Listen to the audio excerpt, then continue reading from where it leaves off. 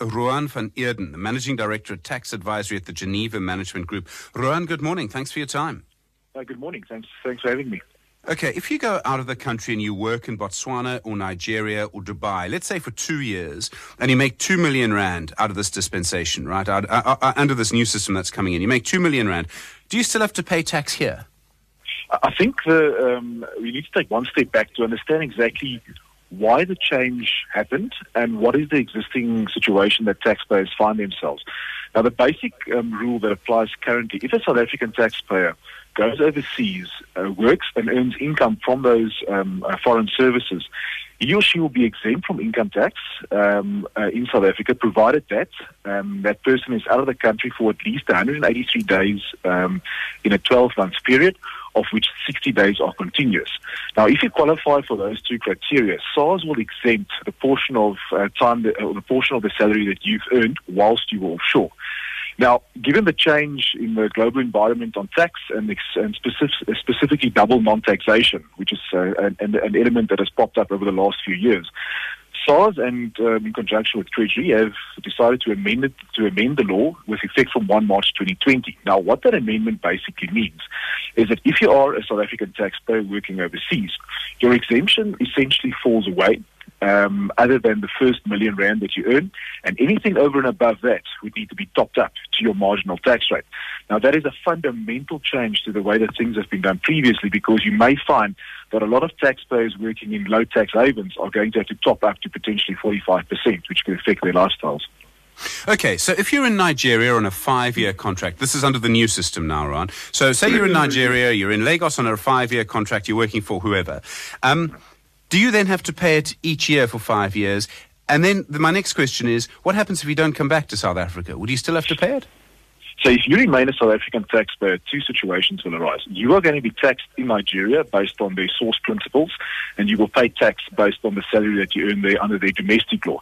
In South Africa, because of the fact that you remain a South African taxpayer, you are going to have to declare that income in South Africa, pay tax on anything in excess of 1 million rand, and look to claim a credit of any taxes that you've paid in Nigeria. So you are going to have to top up in South Africa, whereas previously, or I would say up to 1 March 2020, you would have received basically a full exemption if you qualified on the day's test.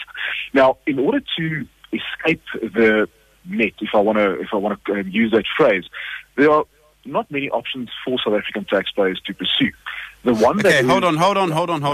Let's go back a little bit, because it's tax. I need small words.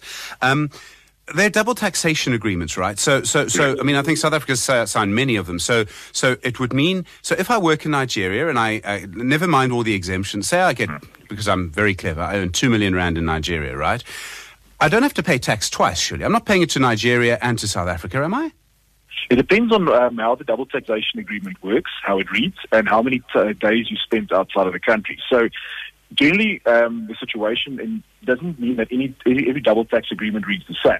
But most double tax agreement allows for the source country to have full taxing rights if you spend at least more than 183 days in that country.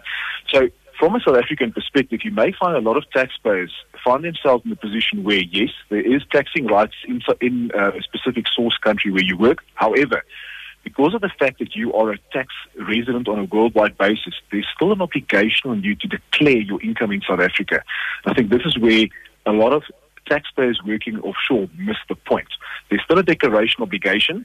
That declaration obligation may in fact result in the income being exempt in total in South Africa, but there's still a declaration that needs to be made despite the fact that there's a double taxation agreement allocating taxing rights to a different country. Okay, what if I work in a low tax regime? So not a place like Dubai where I don't think there's income tax at all, but let me say I work in a place where, the tax rate is 10%, and in South Africa it would be, if you were earning that amount of money, it would be 45. So would I only pay the 10%? So what will happen in this case? You will pay the 10% based on the taxation on source income there. However, in South Africa, if you do not get double taxation relief, you are required to declare that income in South Africa and pay tax up until 45% less than 10% that you've paid in the offshore jurisdiction. It is going to end up in a situation with a lot of taxpayers that do not spend the requisite amount of days outside the country may find themselves not in a double taxation position, but in a more complex tax position, having to claim tax credits.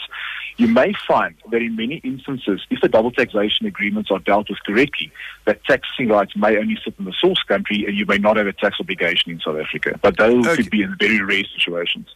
Okay, now I'm putting my very cynical hat on, right? How would SARS know that I've earned the money? So if I work here, the SABC tells SARS, even if I ask them not to, they're going to go and tell SARS how much I earned, right? So SARS knows there's an IRP5 they submit and all the rest. If I work for a company in Nigeria, that company's not going to tell SARS. I would bank it with the Nigerian bank. The Nigerian bank wouldn't tell SARS, and I would keep the money there. How would SARS ever know? Well, I think, again, this is also something that a lot of taxpayers are not aware of. So, number one, from a tax declaration perspective, there's a voluntary obligation on you to declare that tax in your tax return. In fact, it is a legal obligation for you to do that, to declare that income tax or the tax or the income that you've earned in your tax return, to make a disclosure to SARS on a worldwide basis. But where a lot of taxpayers may find themselves in a bit of trouble is under the Common Reporting Standard system.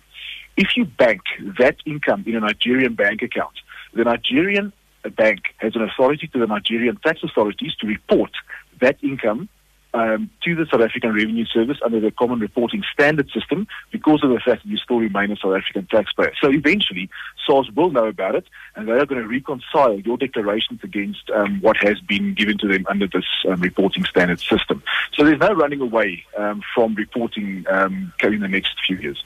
Sheesh, that Mark Kingon's got long arms, eh? He can catch you anywhere. It is, and I think that's an important factor to consider, because the reporting system will make a global reporting basis for taxpayers that are not initially, but maybe over a 5 to 10 year period, could find themselves in hot water if they didn't make the disclosures correctly. Ruaan van Eeden, thanks very much indeed, Manager.